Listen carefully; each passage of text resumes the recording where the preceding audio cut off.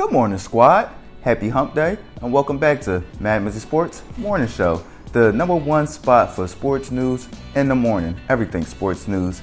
And our rundown is going to be pretty quick today, not too much sports news out. We got the Suns, the Phoenix Mercury owner being suspended for a year and fined $10 million. I'm going to touch on that. We got a breakdown and an update on the injuries to TJ Watt and Dak Prescott. I'm going to touch in on that. We got Tom Brady releasing some new comments out here. You know I got to touch on that. And then finally, to end off the episode, who has the advantage with Triple G and Canelo arriving in Las Vegas for their super mega fight, Triple G versus Canelo 3 this Saturday. Let's dive right into it, baby. So the news has come out that Dak Prescott is not going on the IR list. They are saying that they're leaving out hope that he can be back by week 5 against the Philadelphia Eagles, October 16th. I don't see him recovering that soon from a thumb injury, but that's positive signs that they didn't place him on the IR. And the news has been released that TJ Watt does not need surgery on his labrum. That is great news for the Steelers, but with both of those big news updates and injury updates being released, whose is more important? In my opinion, I'm going to say it's the Dallas Cowboys. I was kind of leaning towards the Steelers, but I look at the Steelers' schedule. Besides them coming up with the Patriots this week, they have a very, very tough schedule. And I don't feel as though being without TJ Watt for 6 weeks, they're going to be able to hold up against some of those offenses they're going to be facing coming up in the near future. Like Cleveland Browns, TJ Watt would have probably, run roughshod against them. They got a few tough opponents coming up. I believe the Miami Dolphins, a few tough teams out here that's going to be coming up that TJ Watt would have played a very big role in. But I'm going to lean towards more so Dak because he's coming back sooner and he's in the weaker division and he's in the weaker conference. So they'll have a way better shot of rebounding from a possible bad start. But I'm looking at their schedule as well. They got to get one against the Giants or the Redskins. And looking at both of those teams in week 1, that's not a guarantee. They got the Bengals this week. They're not winning that game. They're not beating the Bengals this Sunday with Bradley Cooper. You feel what I'm saying? Well, what's my man name? I forgot my man name, but the backup that they got. You feel what I'm saying?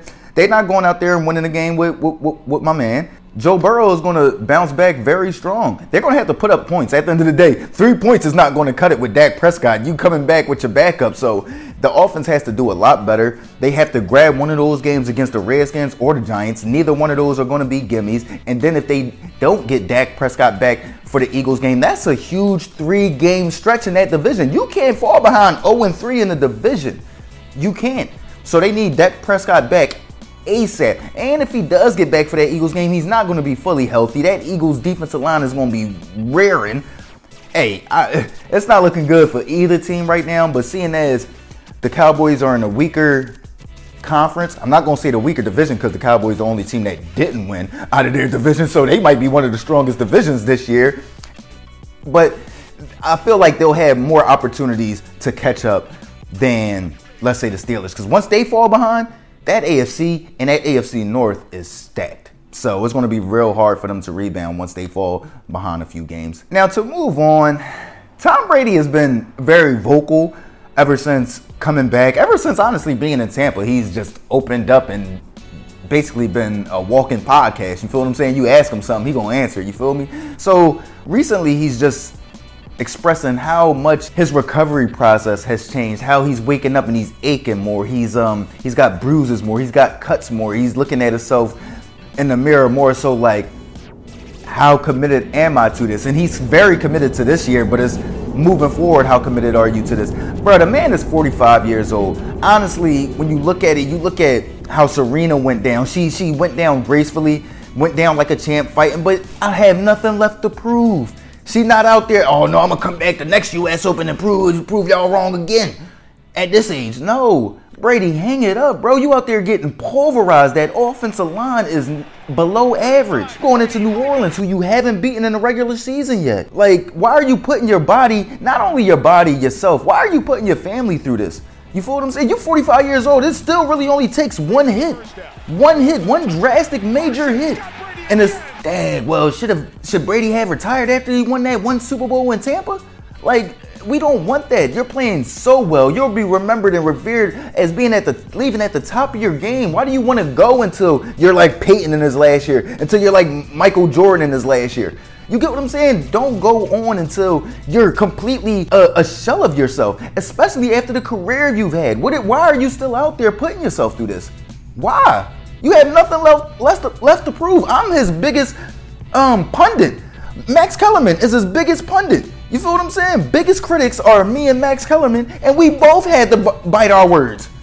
Like, who are you proving wrong? Yourself? Hang it up, bro. You feel what I'm saying? Hang it up and let us appreciate the career that you blessed us with. Let us appreciate it. You get what I'm saying? Let us honor you. Now to move on into some more serious news, some more life side news. We have another owner found in a professional sport to be racist and misogynistic.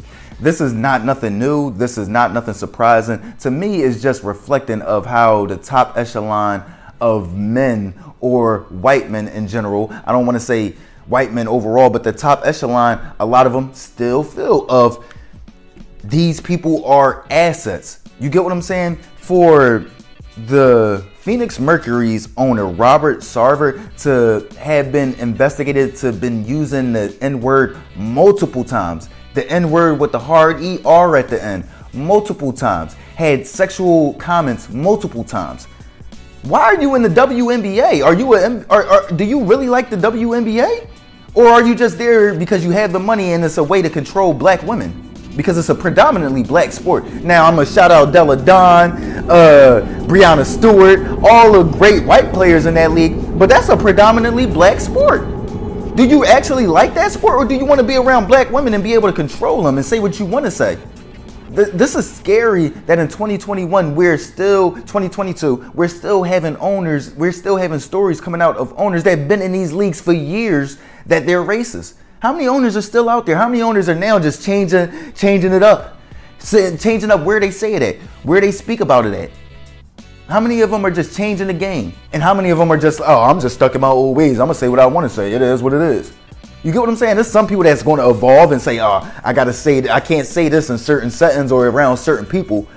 And then there's certain people that's still going to say what they say. But it doesn't change the overall mindset of that group of people. You get what I'm saying? This has to be addressed. This has to stop. You get what I'm saying? There's no reason why we have multiple billionaire athletes, multiple billionaire entertainers, multiple billionaires in our black community that can't wedge their way into the NBA, NFL, WNBA, soccer, or any of that. It's ridiculous, bro. Floyd Mayweather just wiggled his way into NASCAR? It's ridiculous. They need to open up the doors to more owners of minority backgrounds. Like they've been saying before, like, you can't, like, and I never said, oh, you just got to sell the team. But at the end of the day, Kanye West is like worth $6 billion. I'm pretty sure he can pay for an NFL football team at a nice price, at a respectable price. Give these dudes an opportunity, man. Since y'all still giving these dudes that clearly undermine people based off of the color of their skin or their gender. You still want to give these people opportunities, but you don't want to give us the opportunities. It's ridiculous. It's ridiculous, man, and I'm sick of it. I'm real life sick of it. But, man, y'all know I'm hyped to end off this episode with the super mega fight coming this Saturday. Triple G versus Canelo 3. Oh, man, I am super, super excited. I'm super hyped. Triple G pulled up yesterday in the old school James Bond joint. I'm like, look at my guy, man. Look at my guy. You mean? Everybody know I'm a Triple G fan, but who has the advantage coming into Saturday? And with me being a Triple G fan, I still take pride in being a very unbiased analyst. To me, Canelo has the clear advantage headed into Saturday. You think about he's coming off of a loss and Triple G is coming off of a win. But Triple G in his last 3 fights, I would say, just in his last fight, he looked like he came back to the Triple G. The fight before that, he was fat, pudgy. I don't know if that was just because he wasn't interested, but he wasn't the same Triple G. He came back to the same Triple G his last fight, but I feel as though Canelo has been a lot more active over the past few years. He's been dealing with a lot more skilled boxers over the last few years, and I feel like he's more prepared for heading into this war than Triple G is. Now, Triple G is just a fighter in general, so he's going to step up. He's going to be ready. He's going to fight. He's going to show. He's going to be there. But heading into it, I feel as though Canelo clearly has the advantage heading into it, looking at his past few years and what he's been able to accomplish in boxing.